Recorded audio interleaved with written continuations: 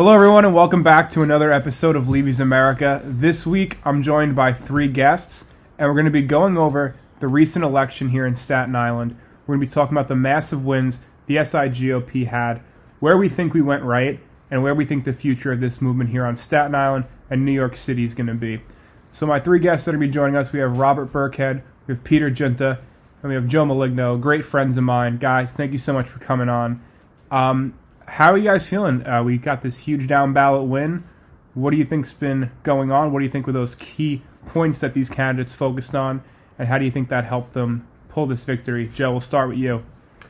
Yeah, so I'm feeling great. I think this is a great spearhead into next year. We're going to have the big gubernatorial race coming up and some other key seats that we need to pick up. So I think this is a very good turning point for us, for Staten Island as well as for New York State as a whole.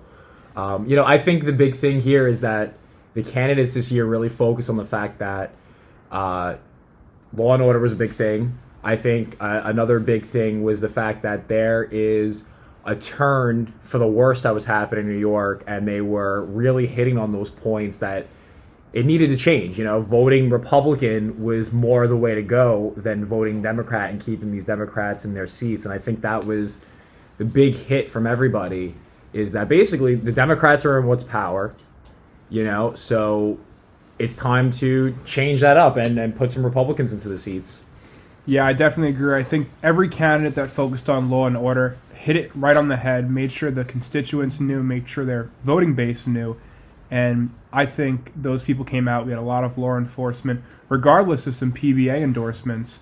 I know some Democrats received some pretty insane endorsements from PBA and detectives associations, but their Republican opponents ended up pulling those voters. Pete, as the state chairman and Staten Island Wire president, I know you guys did amazing deployments throughout the state. I appreciate that. You guys did great deployments here in Staten Island for us on the last Saturday. What do you think the Young Republican movement had to do with these sweeping victories across the state and here in Staten Island? So I think more importantly than victories in general for Republicans across the state, an important thing I saw was there was a lot of young Republicans that were elected to office, town council, town supervisor roles throughout the state. The city council of the 10 or so candidates that were on the ballot for city council races, half of them were young Republicans. And Ina Vernikov in Brooklyn was one of the young Republicans that ran and won. The soon-to-be minority leader of the city council, Joe Borelli, won his re-election handedly with more than 85% of the vote, it looks like. And I think in general it's a sign of the party's overall messaging changing. Younger Republicans are a lot more aggressive in the messaging, and they're not afraid to take the risks on challenging the left's agenda that we've really come to despise, especially here in the city, where for the most part, most people only have experienced one-party rule from the top down, whether it's the federal government, the state government, or their local government in the city. But it's a good sign that young Republicans are at the front of this change, and I hope that we continue to build upon that, especially in the next cycle. Yeah, I think that's a great point. I mean, we've had young Republicans, like you said, as candidates, as incumbents, and also a lot of young Republicans were leading these races, whether it was campaign managers, field directors. We had a presence throughout the state, we had a presence throughout the city, and I think we really showed that we are a key part of this movement. We are a key part of flipping these seats and making sure our districts stay red and that we have the right people representing us. So, Rob, you've been involved with Staten Island politics for years now. I would say you know this district just as well as anybody I know. What do you think we learned about the voters here in Staten Island and what they really want and how they reflected their vote for these candidates? How can we, going forward, pitch to our constituents and really get them what they want and represent them the right way? So, Bobby, just want to thank you for having me on. Joe and Peter, thank you for all the work that you do. Peter is a wonderful chairman of our New York now, Young Republicans, and Staten Island YRs. And the deployments, as mentioned, are just a phenomenal aspect and a reason why the vote turnout this past election cycle was so great, along with the many volunteers that came out. I think voters on Staten Island want to be updated on the issues in real time. They want to talk to their candidates. They want to express themselves. They want to have the town halls. They want to hear what you're doing. And I think that our elected officials and those who the party puts up are those elected officials who bring the message directly to the constituents on a daily basis. And I think the teams that they've all assembled on their staffs, their campaign teams, the volunteer network, our wonderful chairman of the Staten Island Republican Party, Anthony Reinhardt, just these candidates put forward. They're good people as far as also as much as good elected officials. And I think that is a resonating message that just carries throughout the district. They're knocking on all these doors, talking to all these constituents. You know, they have real issues with what's going on. I think this election cycle, the mandates, education, taxes, speed cameras, IRS infringement, I think it all plays a role into what's infuriating. And people don't feel like they have a voice, and so they make their voices heard on Election Day. Yeah, Rob, and I totally agree. I think these key issues you just mentioned resonated with voters. I mean, we had a candidate in the city council district for the 50th Mid-Island seat who was a massive proponent of speed cameras. When he was running for mayor, Sal Albanese went on record and said he wanted to lobby Albany people and these legislators to get more speed cameras on Staten Island. He was for allowing non-citizens to vote in municipal elections. Soon-to-be Minority Leader Joe Borelli, his opponent was a complete radical leftist loony. She was all over Twitter talking bad about the police, calling the people she wished to represent misogynistic, racist Trump supporters. I mean, read the room. You're seeking election in what I would say is the last bastion for freedom in New York City, the Republican headquarters of New York City, Staten Island. Read the room. You're not going to win on a leftist agenda. I'm so glad that our Republican candidates and our Republican electeds have such a conservative sense to them where they're going to appeal to these voters. They're going to appeal to their constituents and make sure their voices are heard. They're going to make sure they're fighting for these people, whether it's at the city level, the state level, or federal level. And that's what we need right now in Staten Island more than ever. We need people to hear the voices of the people they represent, come together, and vote for that. I mean, it was shown through this mayoral election that the people of Staten Island are done with one-party control in New York City and New York State. Assemblyman Mike Tannousis made a great point. There was two roads in front of us, the road of freedom and the road of complete and total government control. And Staten Island on Tuesday came out and overwhelmingly chose freedom. Now, the mayoral race wasn't the outcome we wanted it to be, but I think the down-ballot success of Curtis Sliwa was something we've never seen before in this city. And I kind of want to open that up to the room here. When it comes to down-ballot success, what do you guys think is the most impactful way that a top-ticket candidate can reach out to people that are underneath him on the ballot, create alliances, and make sure the bases unify and come together on Election Day and vote red down the line? So the answer to that question isn't so simple, because I think this year was one of those political oddity years where the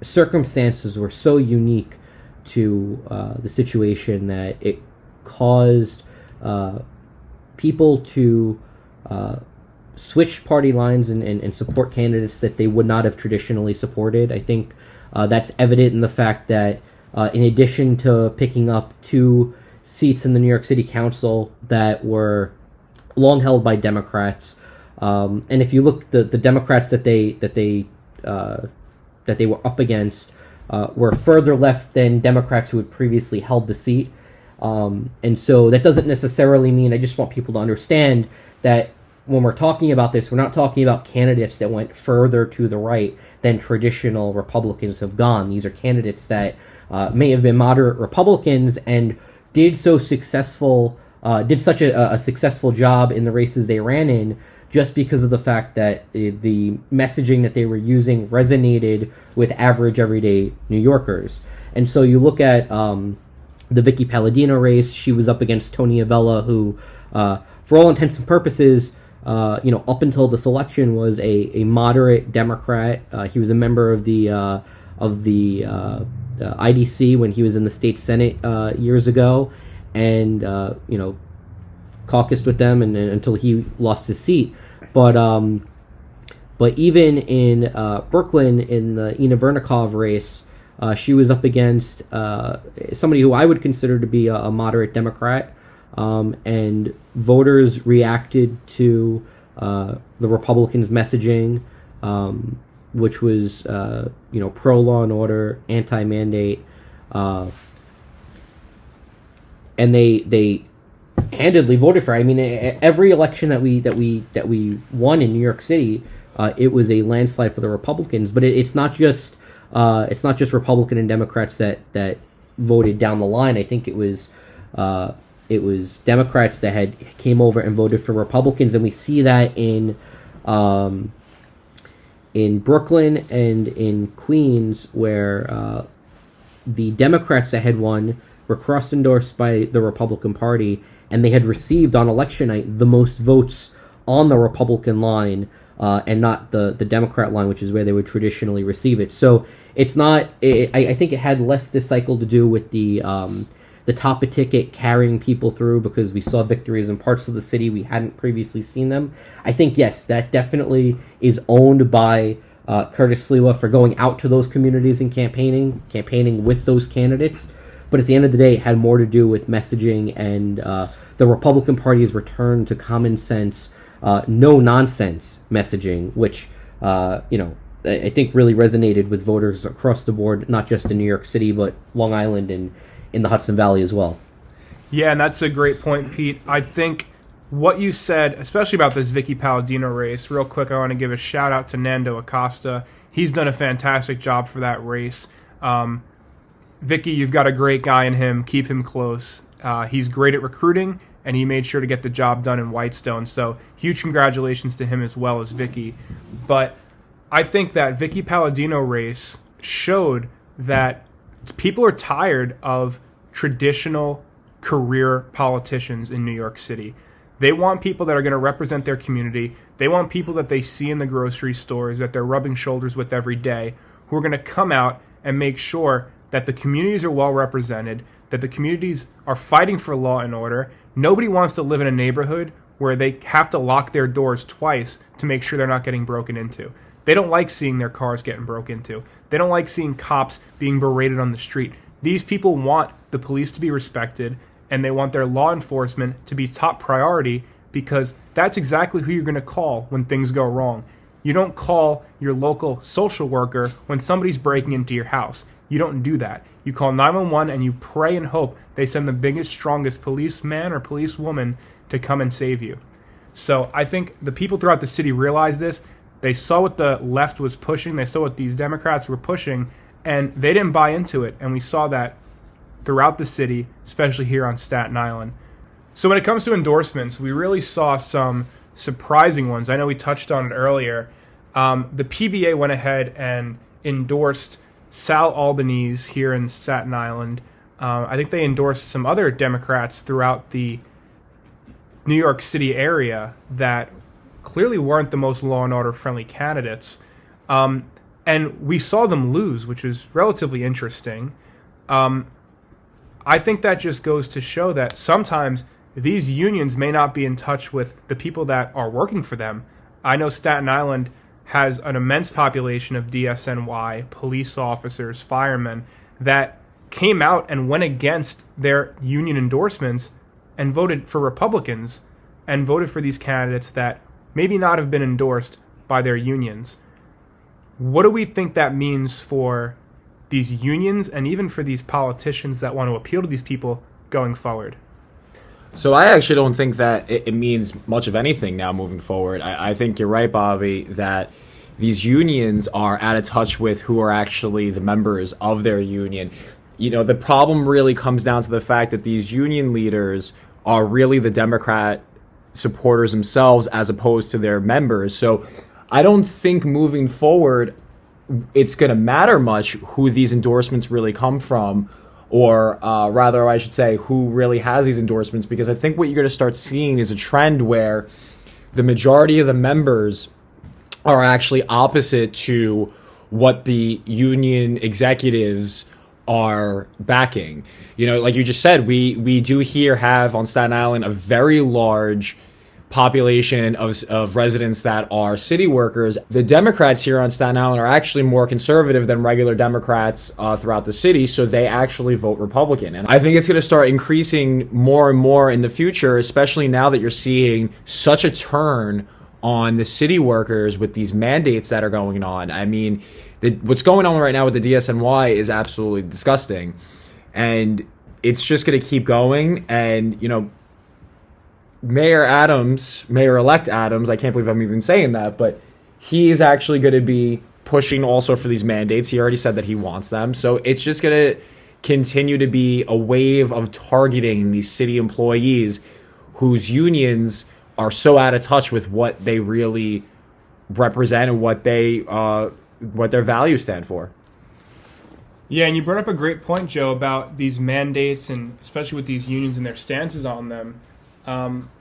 These members, these city workers, they hate mandates. They don't want to be told, I need to get this jab, I need to get this shot in order to make a living for my family. And I think we've seen that resoundingly.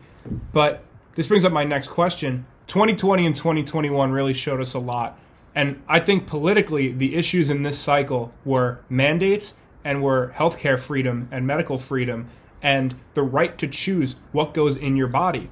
So looking forward to 2022, what do you think is the key issues that we need to focus on here in Staten Island, and the Republican movement throughout the city and state even need to focus going into these state assembly races, these congressional races, and the gubernatorial race? So I think what was just overwhelmingly just proven this past Tuesday, not just even locally but nationally, I mean, the gubernatorial race in Virginia just basically smacked down the Democratic Party's nationwide mandate and infringement on Americans' freedoms and trying to get involved in their education, where you have a gubernatorial candidate in Terry McAuliffe telling parents that they shouldn't have a say in their children's education. I think that's absolute BS, and I think that the American people proved that it's actual BS. And I honestly think that is going to continue to happen and evolve. I do think, going back to the last point, I do think that there's a disconnect. I managed people in the 1199 union for 11 years, and when President Trump ran in 2016, you had their union head sending out mailers with Hillary Clinton and Max Rose's face on it, and even in 2018, and the union workers overwhelmingly were telling me they're not voting for these people because they're so disconnected from reality. It's astonishing, and I think they really need to do some research and really need to get back to reality as to what issues affect the American people, what issues affect Staten Islanders. And I think taxes, I think speed cameras, I think infringement on Americans' rights, on Staten Islanders' rights, education, better roads, better bridges, infrastructure. I mean, I think these are all issues that the electeds took their message to the voters, and the voters showed up, and they overwhelmingly sent the message in Virginia. And I think the Democratic Party's in disarray. I mean, they're working on bills right now. They can't even get them passed because they have a problem in their own party with progressives trying to take the party in a different way, ultimately undermining the Biden administration. And I think President Trump's run in 2016 woke a lot of people up, and it woke even more people up in 2021 locally because of these mandates. You can't infringe on people's freedoms. It's what our nation was founded on. It's what farmers grabbed pitchforks to go fight the British, this royal army, because people wanted to live their lives and not live under, this rule. They wanted to live free. And that is what's going to affect our elections. I think it's going to carry through to 22 election cycle.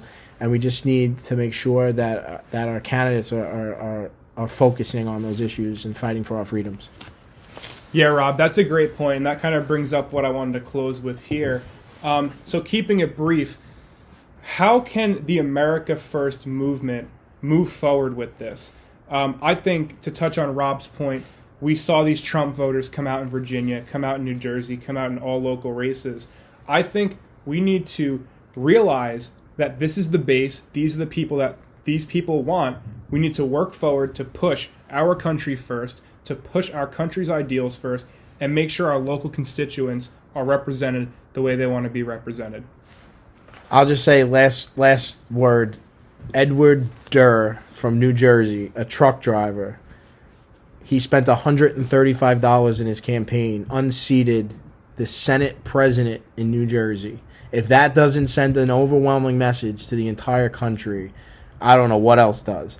People need to get involved. They need to come, volunteer, help us get the message out. If you want to be a part of the Republican Party, and just the American First movement is not going anywhere. I do think that we do need to bring people into our party and work with people and educate them and really just have them see that the Republican Party doesn't stand for this right-wing extreme nonsense that gets spewed out there. We all just want to wake up in the mornings, be with our families, live the American dream, go to work, collect a decent paycheck, not pay $400 a gallon for gas because this president is incompetent, and just really work together and enjoy our freedoms. And I think that race in Jersey really sent a message to the entire country. So I'll build off of what Rob had said. I think a lot of it has to do with finding messaging that resonates with regular Americans. And the important thing to understand about that is regular Americans isn't just, the people that live in cities. It's not just the people that live on farms. But it's the people like that truck driver who turn around and see that there's some problem with government and elitism, and they challenge it. And I think that's so much of what the America First movement represents, is just a challenge to elitism on both sides, Republican and Democrat. And it has to do with improving quality of life. It has to do with reducing crime. It has to do with strengthening the economy so that people can put food on their table without having to worry about how they're going to do it. A prosperous America is a very happy America. And I think at the end of the day, the Republican Party has been more on that message over the years than Democrats have been. Sometimes we get a little bit distracted and we may get off of that message, but I think as long as we come back to that, and this election was a great example of it, I think next year is going to be an even better example of it. As long as we come back to that type of messaging that places average Americans first, we're going to continue to ride a red wave in the next couple of cycles. And I think the first concrete step to achieving that is going to be flipping both the House and the Senate next year, which is very doable. Not for nothing, you didn't need last Tuesday's election results to make that obvious. I think we had a feeling for a while that this was going to happen. From the first 3 months of the Biden administration. Americans are pissed off, and for good reason, and it is going to be one of those elections where they vote because of their wallet, and they vote because of their safety, and they vote because of their security. So I think, just like Pete was saying, and also like Rob was saying, I think the big thing really is just reaching out and really bringing the point to the everyday common American. I think it's now at a time more than ever where the average American is really the one that's affected the most and is feeling the ramifications of what's been going on with this current administration. Definitely the Biden administration is doing a horrible job. I mean, the gas prices by my house are $4. You're going to see next year that we're going to continue to ride this red wave that's happening. And I think what we saw on Tuesday for the election day, not just in New York State, although in New York State it was amazing. We did so many things around the entire state. There were seats we picked up. There were Republicans that were put into office in spots that we didn't think we would initially have. But you saw it also nationally. I mean, we had the Virginia election, big win in Virginia. New Jersey was a real nail-biter, almost took it there. I mean, we even have a Republican DA now in Seattle, which obviously, if anybody's been paying attention to what's been going on in recent time with Seattle, Seattle is one of the more liberal places you'll ever encounter. And we got a Republican elected to office there. So I think the biggest takeaway is that the America First push is a real serious thing. I think Tuesday showed that. And I think what's going on now, coming up with the congressional and Senate races for next year, I think you're going to see more of that push, more of these seats flipped, and more of your everyday average American coming out and really getting involved and really getting energized for these elections, because it's them at the end of the day that are getting affected. You know, the entire elitism of everything, they're just very disconnected. That's the whole thing. And I think, like Pete said it, the Republican messaging has been the best to really relate and key in on these average Americans. And I think what Biden and his administration and other Democrats, I think they're so far disconnected from what's really going on right in front of their face that as long as they keep going on with what they're doing, they're just going to hurt themselves in the long run and basically do the work for the Republicans. So I think that's really what the key is to this America First, is making sure that we energize our base, which are everyday, your average Joes, your middle America, your middle income, everyday Americans. So I think one thing is very clear, and it's that the America First agenda, these America First patriots, they're not going anywhere. This movement is just getting started. This movement was started and put in the forefront by President Donald Trump, especially people now spearheading it like Matt Gaetz, Lauren Boebert, Madison Cawthorn, these young voices who are firebrand. They're not silenced. They're being outspoken, and they are going against the media and these elite establishments who are trying to censor them and quiet them down. And we're seeing direct results of these people trying to be canceled and these people trying to be censored. I mean, we have guys like James O'Keefe, who is going out of his way to try to expose these things, to try to do proper journalism. And what does the FBI go and do? They raid the houses of his journalists, but that's another story. We need to focus right now on making sure the truth is put out there, making sure the everyday people, like Joe said, are out there aware of this message and realize this is the only way for our republic to continue, and in my opinion, our republic to survive, because it's hanging on by a thread, and we need people that are going to unify and make sure that doesn't happen, and the America First agenda in the Republican Party is the only way we can do that. So thank you so much to my guests for joining me today. I plan on having all three of them on again in the future. Just great discussion. As always, God bless America, and may God ensure the safety of this republic. Thanks for tuning in.